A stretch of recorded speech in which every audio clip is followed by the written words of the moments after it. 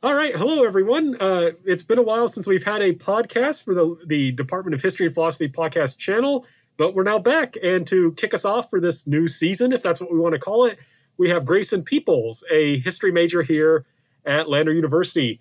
Hello, Grayson. Hi.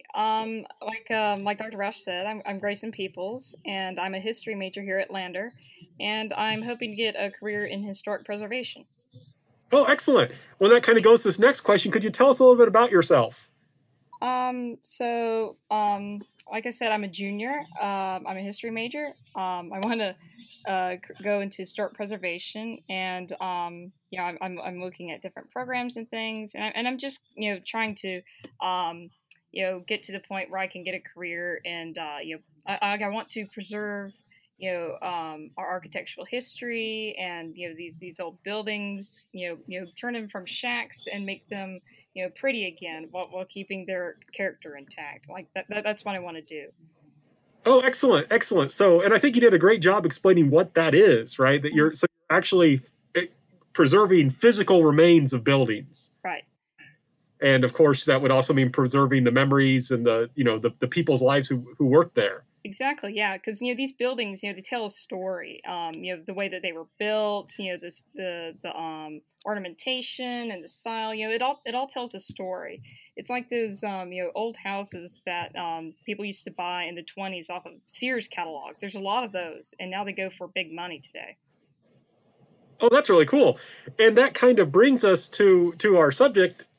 The you talked about kind of talking about the future. This is an area that you want to work in, but in fact, you've already started working in it in a sense.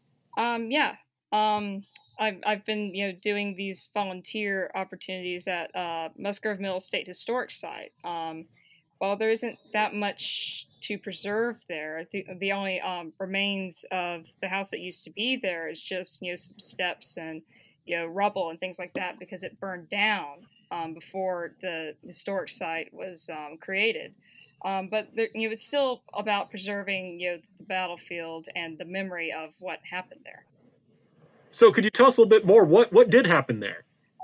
So at in 1780, it was during Revolutionary War, and the battles in the South, the North Carolina, South Carolina, it was really getting bitter, and there, I forgot where the troops were headed, but there was a group of patriots, colonial militia, that were moving through the area, and they happened upon this British encampment at Mr. Musgrove's grist mill, and there was a scuffle, and they kind of gathered and retreated, and then they met for battle in this open field nearby, and the Patriot forces, they used guerrilla warfare to defeat the British forces. And they were vastly outnumbered, and yet they won anyway using those tactics. Oh, wow! So it sounds like there is a very interesting story to tell there. Yeah. And what's interesting is that the battle happened like 3 days after the battle at Camden, which was a huge defeat. And so, even though we won that battle, um, our people had to retreat anyway, because we were overextended. Right. Oh, excellent. So it fits really nicely into an overall story of the Revolutionary War, especially the Southern campaign. Hmm. It really So, does. so how did you come to have the opportunity to volunteer at Musgrove Mill?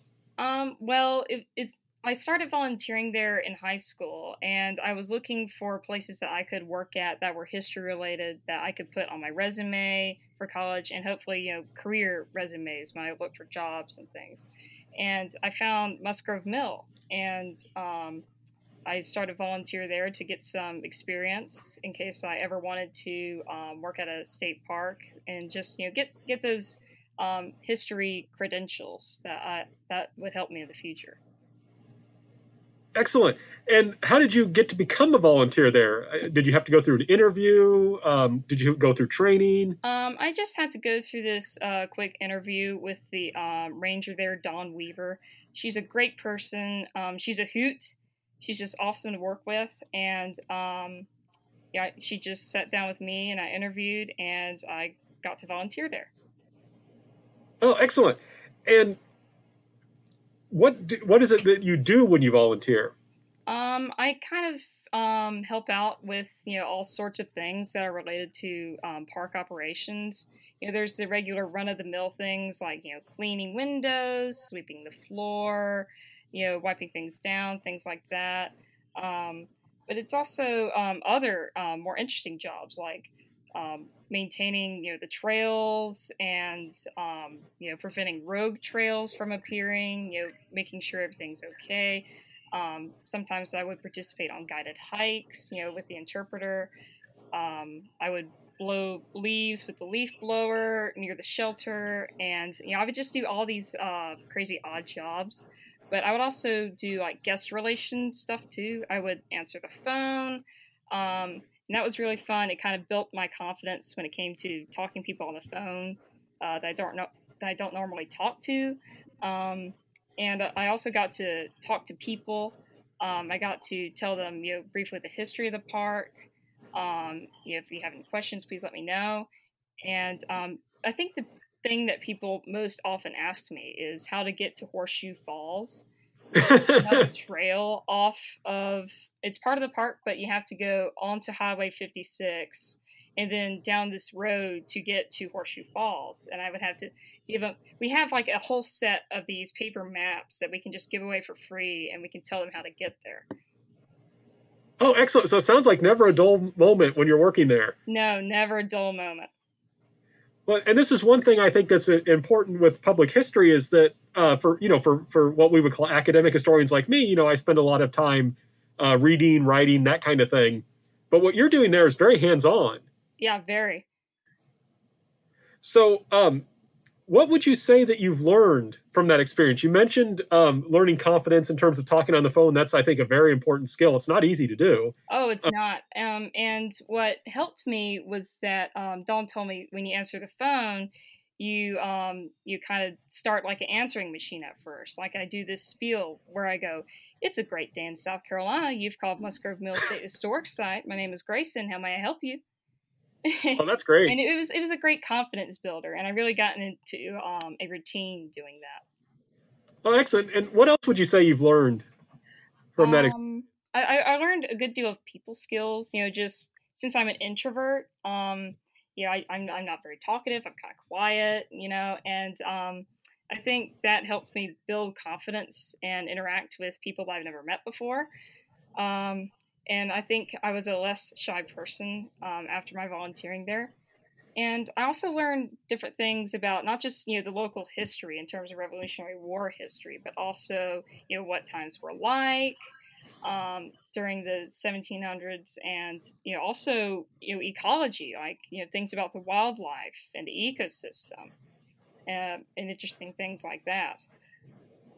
Excellent. I think that's one thing that makes historic preservation so fascinating is that there's all these different things you have to consider if you actually want to preserve history. Right. Mm-hmm. And there's different things that can threaten what's being preserved.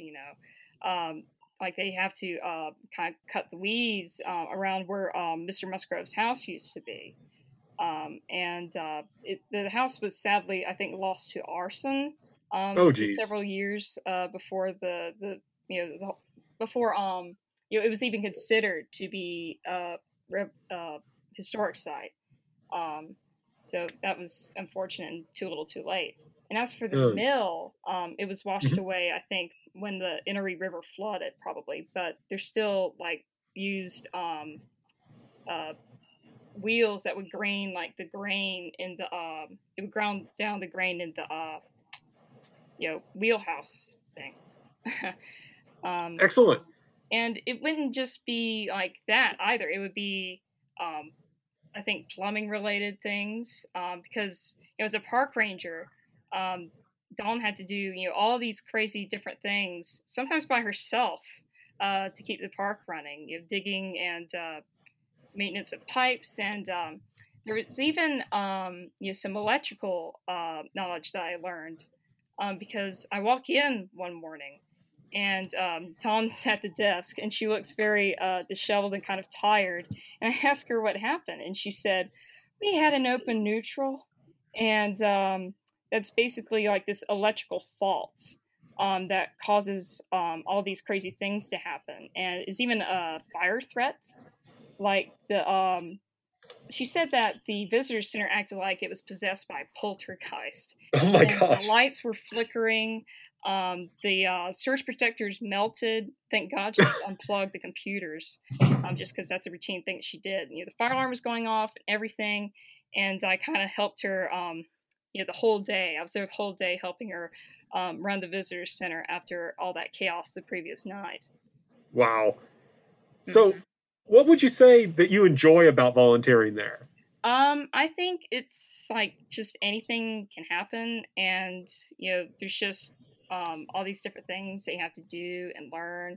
There's just a lot of variety in volunteering at a state historic site, and it's just very interesting. Like you said, there was never a dull moment. Oh, excellent. So, I'm hoping that some of the people who will listen to this will be inspired and say, you know what, I want to follow a career in historical preservation, or I want to volunteer. What advice would you give them? Just don't be afraid to put yourself out there and volunteer. Get out there, get some experience, and most importantly, have fun. I stepped in an ant pile, brushed all the ants off of me, never got bit, and you know what? Looking back, I had fun. And it's also fun if you're an introvert like me and you want to build some people skills, greeting guests as they walk in, asking where they're from, what brings them to the Musgrove Mill site today, that kind of thing. Skills like that are very important no matter what career you're considering. Just because it's, just those people skills, it's great to interact with others. Oh, excellent. Well, I hope that will be helpful for our listeners. Thank you so much, Grayson, for taking your time to talk with me today. You're welcome.